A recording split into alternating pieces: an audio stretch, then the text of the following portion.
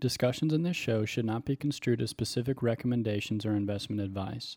Always consult with your investment professional before making important investment decisions. Securities offered through registered representatives of Cambridge Investment Research, a broker-dealer, member FINRA SIPC.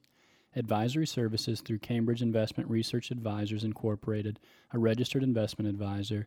Cambridge and Cornerstone Financial Consultants are not affiliated.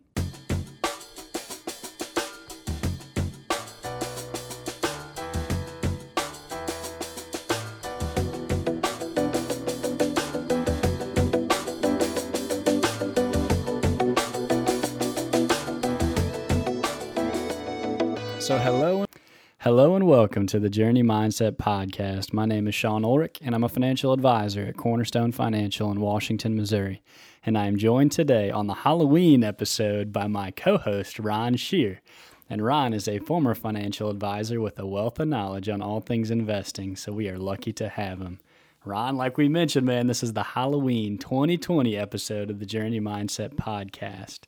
So let's kick it back to some of your favorite aspects of Halloween, or maybe some of your favorite Halloween memories. Well, hello, Sean, and happy Halloween to you, or soon to be. We got a day or two out, but that's always a very fun celebration particularly for the young, and I guess for some of those who are kind of young in their minds, but a little bit older in their bodies, they enjoy it too. So.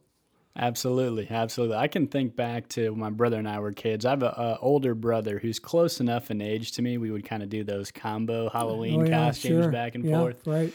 And I think I looked back, we had like a matching Star Wars one back in the day, some superhero ones, and just an incredible time to be part of the Halloween culture. And I don't know how we're going to do it this year, Ron, with the socially distancing, but it seems like some people they're kind of winging it, going out there wearing masks and trying to be as safe as possible and trying to have a good time with it. Hey, I got to tell you, if Reese's peanut butter cups are at stake, somebody will find a way, and I'm glad to help. I'll tell you that. I'm glad to help. When it's candy involved, I mean, it'll happen. Oh, baby. So as you know, Ron, we try to have a lot of fun on this podcast and help people enjoy the process of learning to invest and manage their finances. And I think we'll have a lot of different points to talk on today. But let's start it off by getting your initial thoughts on our spooky headline. What comes to your mind, Ron, when you think of the scary truth of not investing? Oh, my gosh. The scary truth of that is people wake up one day and they've been in their job for 25 or 30 years or maybe even longer, and they all of a sudden think, maybe I ought to start to think about retirement. And that's very, very much too late to start to think about it. I think you're going to point that out later in this podcast, that the earlier that you start investing and you stay consistent with it and stay disciplined, the better off you're going to be. And I think you probably got some numbers that you can share. For sure. Will verify that. For sure. And I know for me, when I think of the scary truth of not investing, I think of most people's mindsets, and I think a lot of people that aren't investing may take the perspective of, the only way to get ahead in life is to have such a substantial income that they have to out-earn everyone. I think that's people that are not investing right now. But from our experience, Ron, it tends to be that the more disciplined investors over a long period of time that can consistently count on setting themselves up to comfortably retire are the ones that end up ahead. But it also doesn't hurt to have a high income. That never hurts. Well, typically we've found through the years that people who have high incomes also have they spend a lot of money. And yep. We grew up in a town here where years ago there were shoe factories, and that was the main source of employment. Those folks didn't earn a lot of money, but you'd be surprised at how much they were saved. They were savers, and they invested as well, and particularly in utility stocks and those types of things. And it's just amazing. It's the discipline and the saving. That's what really separates the men from the boys, or the rose from the poison ivy, as they say. And that is one thing I love about our town in Washington, Missouri, is the hard work that comes along with it and the saving, like you had mentioned, Ron. So I thought we would focus on 5 points today. 5 points, the 5 scary truths of not investing in today. Perfect. Number 1 would be, if you do not invest, you are not able to keep up with inflation, which in turn causes you to lose purchasing power. So for people to better understand purchasing power, $20 that you have today will be able to buy less in the future because of inflation. Right. So when you lose purchasing power over time, those people that choose not to invest are not allowing themselves to keep up with how our economy operates.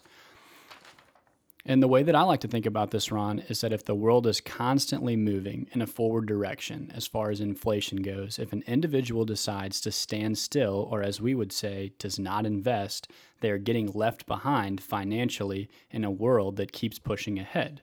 So, Ron, how do you think about purchasing power? Well, I know that it's a very, very it's an under talked about subject. I think the government will come out every year with a consumer price index or inflation index, and of course then they base the social program, Social Security, on what inflation is. And I have to tell you that I'm a little distrusting of a government that will consistently tell us that inflation is running between 1.5% and 3%. Now, I'm going to say a person who could tell you probably closer to what the actual cost of living increases are is a woman who works out in the workforce and then also runs a household. And if she buys groceries and she's in charge of the company or the family checkbook, she's probably got a better idea of what actually the cost of living is. And the point is this, is there are very, very few years in our history that we've had zero inflation. In other words, the cost of goods and services didn't go up. It stayed the same. It just doesn't happen. There's an increase built in each and every year, and the government will conveniently tell us around 3%. It's probably more around 9%. Oh, wow. And if someone does decide to start their investing journey today or in the near future, they need to understand the benefits of compounding interest. As time goes on, the real growth in your money as an investor comes from the compounding interest or the money that is working for you over a long period of time, right, as opposed to just the contributions or the deposits of money an individual makes throughout their life. And one famous investor named Phil Town puts it, the stock market is a compounding machine, which I think is a great way to think about it. That is. Our second scary truth of investing is number 2, to keep up with the rising cost of healthcare along with other goods and services, just like you hit on right there, Ron. You know, our second scary reality, and you're listening to the Journey Mindset podcast, according to Fidelity.com, the average retired couple at age 65 in 2020 will need approximately $295,000 saved after tax to cover healthcare expenses in retirement. And man, that's such a high number, Ron. What are some of your first thoughts when you hear a number like that people have to account for in retirement? Well, I think it's one of those expenses that's a hidden expense. Nobody ever really and truthfully plans on becoming ill or getting sick. But if we have enough birthdays and God gives us enough birthdays, at some point in time, we're going to experience, as people in general, going to experience some health issues. And we're fortunate to the extent in our country that health services and health care is given and dispensed at the level that it is. Yep. Having said that, it isn't a free health care system. And it does have some expenses with it. When you reach that magic age of 65 and you go on to Medicare, your situation certainly increases. Certainly is helped because the expenses can typically be less out-of-pocket expenses. But here again, Medicare, as good as the plan is, you have to be 65 to enjoy it. But there are also expenses that Medicare does not cover, and that's where the $295,000 comes in. And these are not figures that are just pulled out of the air. These are figures based on actual case studies of people who are in that system, and that's about what it takes particularly. Two things going against you. As you get older, your health care, you need more health care because your health, typically that's when health issues do occur. For sure. And according to an article by Tom Sidings of U.S. News titled Take Control of Your 6 Biggest Retirement Expenses, he details the 6 biggest expenses as number 1, housing, number 2, healthcare, number 3, taxes, number 4, transportation, number 5, travel, and the number 6, caring for kids. And I think all of those expenses need to be taken into consideration when you're thinking about when should I start investing? And Sure. we always say the best time to start investing was yesterday. It's yesterday. Moving on to our third scary truth of investing. Number 3 is delaying your investing can cost you big time. So these are the numbers we're going to get into, Ron, like we mentioned earlier in the podcast. So we're going to assume an 8% interest, which is honestly a little bit conservative compared to how the market has done in recent years. It is. So assuming an 8% interest over a 20-year, a 30-year, and a 40-year period of time, that's what we're going to look at, can cause some staggeringly different outcomes. And as always, returns in the market are not guaranteed, but as we mentioned before, historically, according to nerdwallet.com, which is kind of a goofy name, but they have good info, the average stock market return has been 10%, so we're actually shooting a little bit under that to give ourselves some room for error.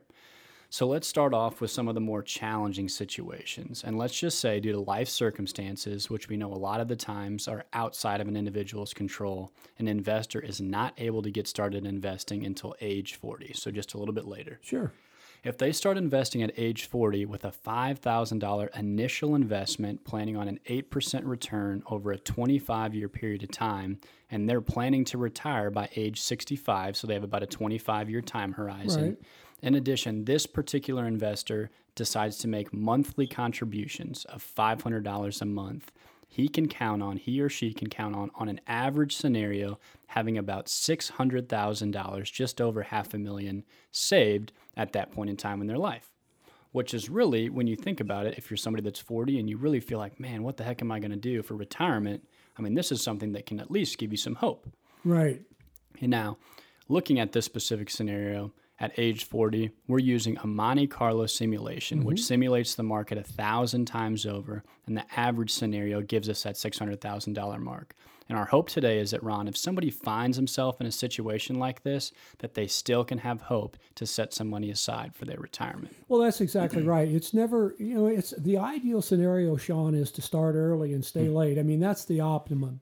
Yep. But, there's no sooner or better time if you don't have a retirement plan or investment plan, there's no better time to start than today. I mean, don't put it off another day, and that's the best advice that I think anybody in our business would give an individual investor, or at least they should give them that advice. Absolutely. And so looking again, let's take a look at an investor that started investing at age 30, making that exact same contribution. If an investor started at age 30 with a $5,000 initial investment, making $500 monthly contributions at 8% annual interest over a 35-year period of time, reaching that same age of 65, an investor could estimate seeing close to $1.5 million by the time they get retired. And when you have $1.5 million by the time they reach retirement, that's a sum of money I think any individual would appreciate working towards. Sure.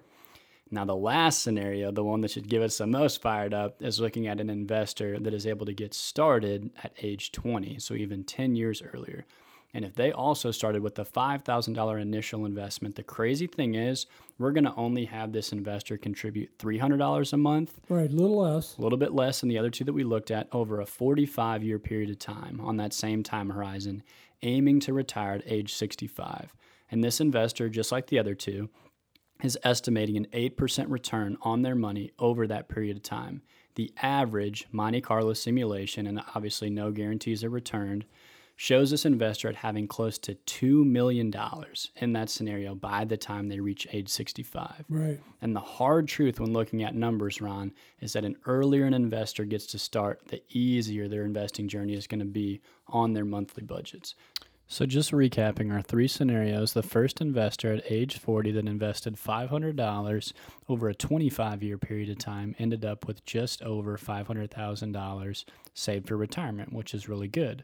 An investor that started at age 30 that saved $500 a month ended up at $1.5 million over a long period of time, over 35 years. But the best case scenario is the investor that started at age 20 and invested much less than the other two, only $300 a month, but ended up at close to $2 million in the average scenario by the time they hit retirement. So as we can see, starting earlier can be it can literally save somebody millions of dollars in the long run by the time they reach retirement. Scary truths of investing, baby. Moving on to number 4. Pulling your money at the market on the wrong time can cost you big time. Number 4 on this list of scary truths is that, a lot of the times as investors, because of fear, because of doubt, we're going into a time, we're actually currently in a time like this right now, I would Ron. say so. With this election coming up, you have just a lot of people that are concerned, should I take all my money out of the market, at this time? And I think, it depends upon the individual investor, what works best for them. But it's always good to keep a level head and to reach out to a financial professional. And if you're somebody that hasn't done that, you can reach out to us at 636-239-5000. We are Cornerstone Financial Consultants in Washington, Missouri. And I think the other thing that needs to be considered is just understanding your time horizon on your money. One of the scariest things we see is when people don't fully understand their own risk tolerance and they actually underestimate the time horizon that they're going to need on that money. And our general rule of thumb is that if an investor has any short-term need, which we usually define as 3 years or less, that money should not be invested in equity investments if they're going to need that money quickly. Right. And that money should instead be invested in safer, short-term options that don't have as much volatility. Last point before I get your take on all this, Ron, is instead what we see is that on occasion an investor does one of the worst things. They actually panic sell when the market is at a low to really guarantee themselves that they're going to sell that investment at a loss, which is really, we're on this Halloween 2020 scariest episodes. One of the scariest parts, on our Halloween edition is that they're actually limiting the ability for that fund or that company to rebound, to recapture some of those gains that were lost. And, how can we be confident that that's going to happen? We look back at what has historically happened in the market. Ron, can you think of any hypothetical scenarios where people have actually used their money well over a long period of time? Well, it's the easiest thing to do is to get out of the market, and that's and there are times, Sean, when that makes perfect sense. I'm not going to negate that at all, and not going to deny that. Sometimes it is the right thing to do. October has not been a very investor-friendly month in the overall market history, but 1987 it was October. And we had an absolutely horrible few days in 1987 in October. And Ron, I know that you had a good friend who gave you some advice about pulling out your investments at the bottom. Do you mind sharing that? And he said, "No, Ron, don't do that." He said, "This is the world's worst time." And I thought, well, this is insanity. Why would I want to wait? Well, you know what? And he said something that was very telling to me. He said, if you give this 2 months by the end of the year, he said, I'm going to just about tell you. He said, I can't guarantee this. And that's the one thing. We can't make guarantees in our business because the market is not only an unknown, but it's an unknowable. But he made the comment to me, he said, I believe that if you wait until the end of the year, you're going to be back where you started from. In other words, it'll recover. And I had some doubts. I thought he was a crazy person. But I stayed with him because I trusted in him and I believed in him. And what he's told me in the past had always made sense. And you know what? He was absolutely spot on. Wow. We got to the end of that year, to the 31st of December, and the account was almost back. In fact, probably a little ahead of where it was, when we had the big hit in October. And I've not seen that one time, but I've seen that nearly every time. Wow. Sometimes that recovery takes a little longer, but it always happens because that's the overall nature of a market. And that's incredible perspective, and that's something that I think a lot of people need to have on their minds going into this time of uncertainty, of continued uncertainty, even after the election. Now, the fifth truth today, of the scary truths of investing, is not investing for the long term could be the biggest risk of all. Now, the last point we'll make, Ron, is that any investment that promises investors to get rich in a short period of time is almost always too good to be true.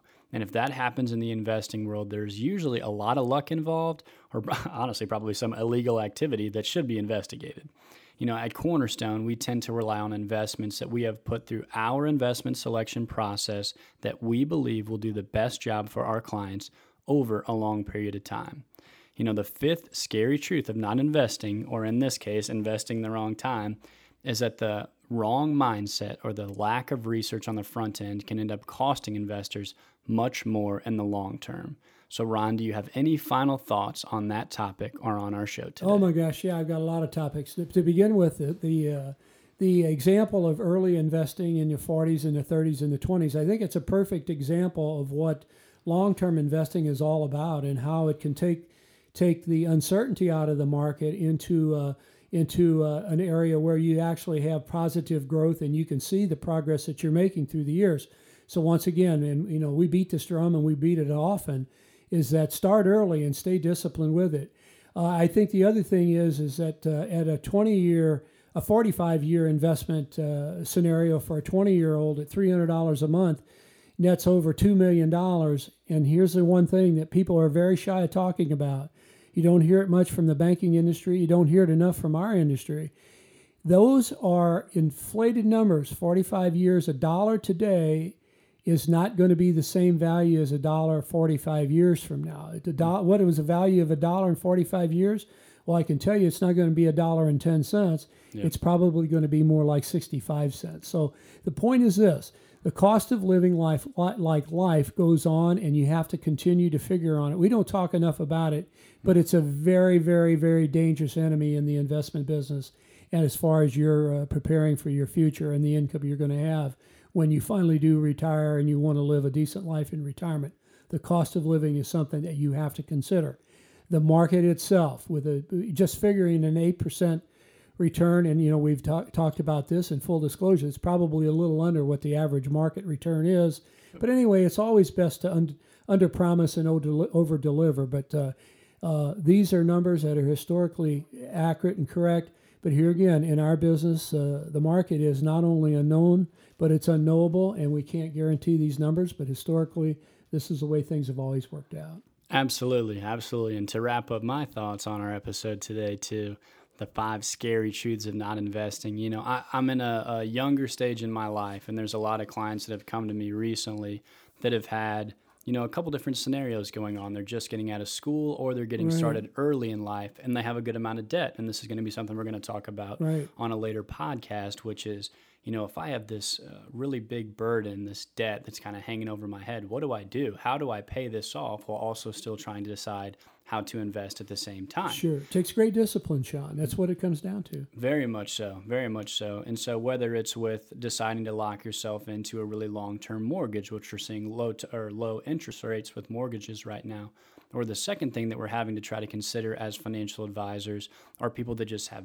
big, substantial amounts of student loans. Mm-hmm. And how do you balance that? And I think some of the scary truths of not investing when you're in a situation like that you have a ton of debt. I know some of the times we've talked about Dave Ramsey and Dave Ramsey's principles on this podcast before, and he's a big pay off your debt as early as possible while also attacking, he actually says, the smallest debts first to kind of build up that behavioral, a habit of paying those off over a long period of time.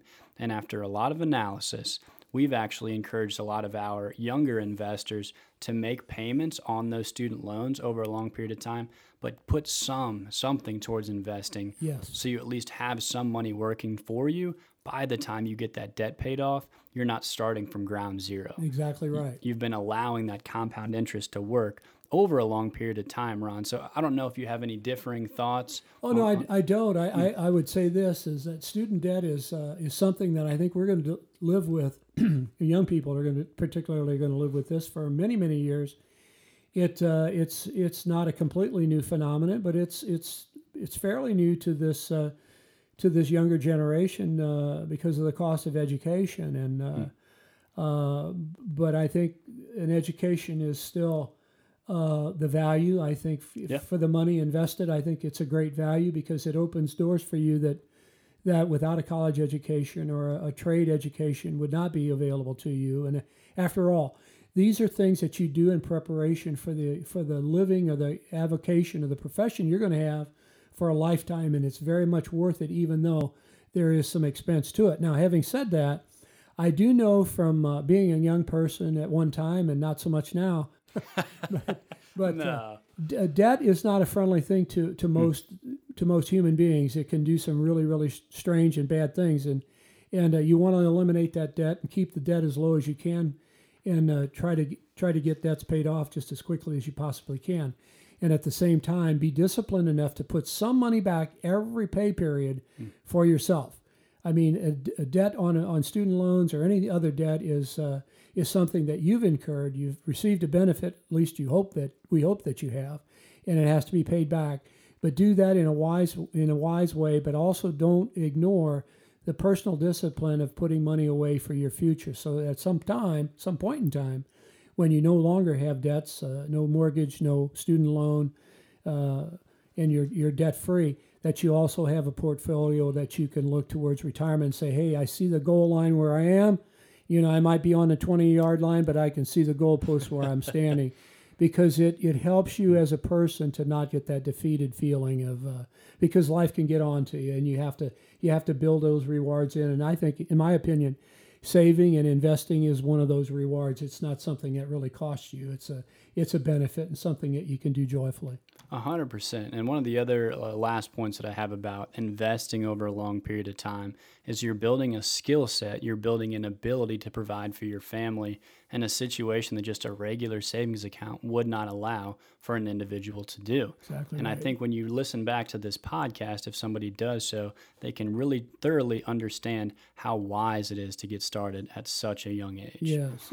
And the other thing, Sean, is that most, if life takes the normal course that it does for most folks, at some point in time you find that just right person and you marry, and then you have kids. And I think this is something, and your investing style and your discipline in investing and how you handle your expenses, and being a good example to your kids, I think is something that is very, very necessary. I think my generation is probably laid up a little short, and I think we failed to teach our kids some of the finer points of investing and how to live a successful life and to save and accumulate some things so that we can pass on. But I also think it's also a good teaching method for our kids, something we can pass on to our children.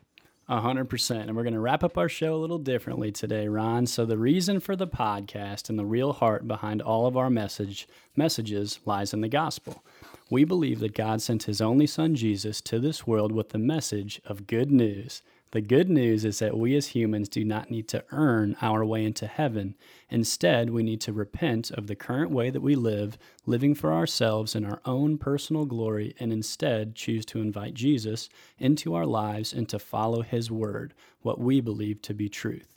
Ultimately, we believe that Jesus, after living a perfect life here on earth, was put to death for no other reason other than saying he was the Son of God, thus being put to death for our sins, which he knew was going to happen.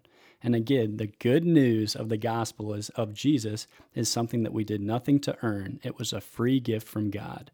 We know that after Jesus died, we believe he rose again 3 days later, appearing to those on earth who had deserted him before his death, ultimately ascending back into heaven. And after Jesus ascended back into heaven, we receive what Jesus called the Holy Spirit to guide our lives and decision-making. And we now have the freedom to live for God, bringing glory to God as a response to the sacrifice that he made for us on the cross.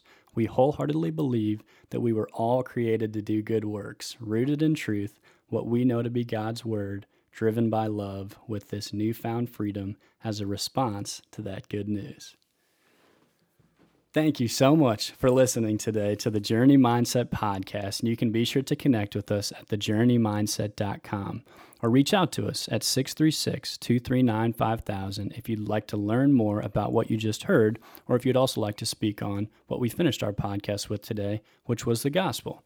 And just a big thanks for tuning in today. Our goal is to always get to know your particular situation, and we love being on 99.9 KFAV.